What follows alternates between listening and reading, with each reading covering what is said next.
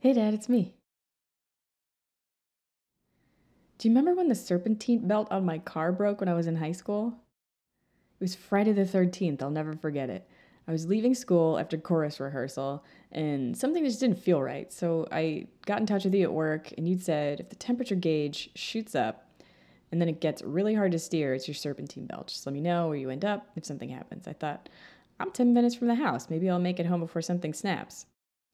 But sure enough, I hang up the phone and I hear a thump and a whipping noise from under the hood. Now, normally my temp gauge was a mess because it was an older Camaro trying to keep up in Florida, but this time it swung from the left and then all the way to hot lava on the right.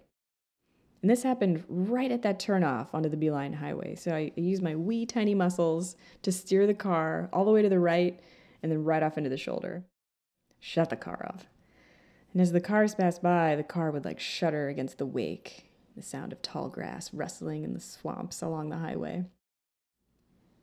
I texted you where I was on the Beeline Highway, and I heard your car before I saw it because I think you had the black Corvette then, or was it the red?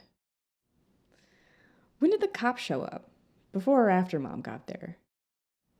And he didn't stop because there might be someone in need of assistance. He stopped because there were two hot rods and a nice big truck parked all along this semi-rural highway, so there must be drugs afoot. I remember you raced to the dealership to pick up a new belt before they closed, and Mom hung back with me to wait for the tow truck. We huddled in her truck with the AC blasting, the truck shaking against the gales of wind from passing tractor trailers. Well, the tow truck came and went. Apparently, the Camaro was too low for a normal tow, so they had to bring it all the way back and then send out a flatbed. It was dark by the time we all made it home. I drove Mom's truck home, and she sat with the tow truck driver, not because my parents feared for my safety, but that I was incredibly shy and anxious around strangers. I made it home before Mom did, and after a few minutes, the entire street pulsed with tow trucks' rooftop lights, strobing red over the trees, yellow over the pond, orange spilling in through the kitchen window.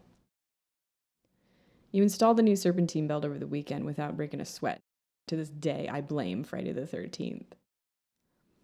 And even though I have no real technical skills, I did learn to think a few steps ahead just in case.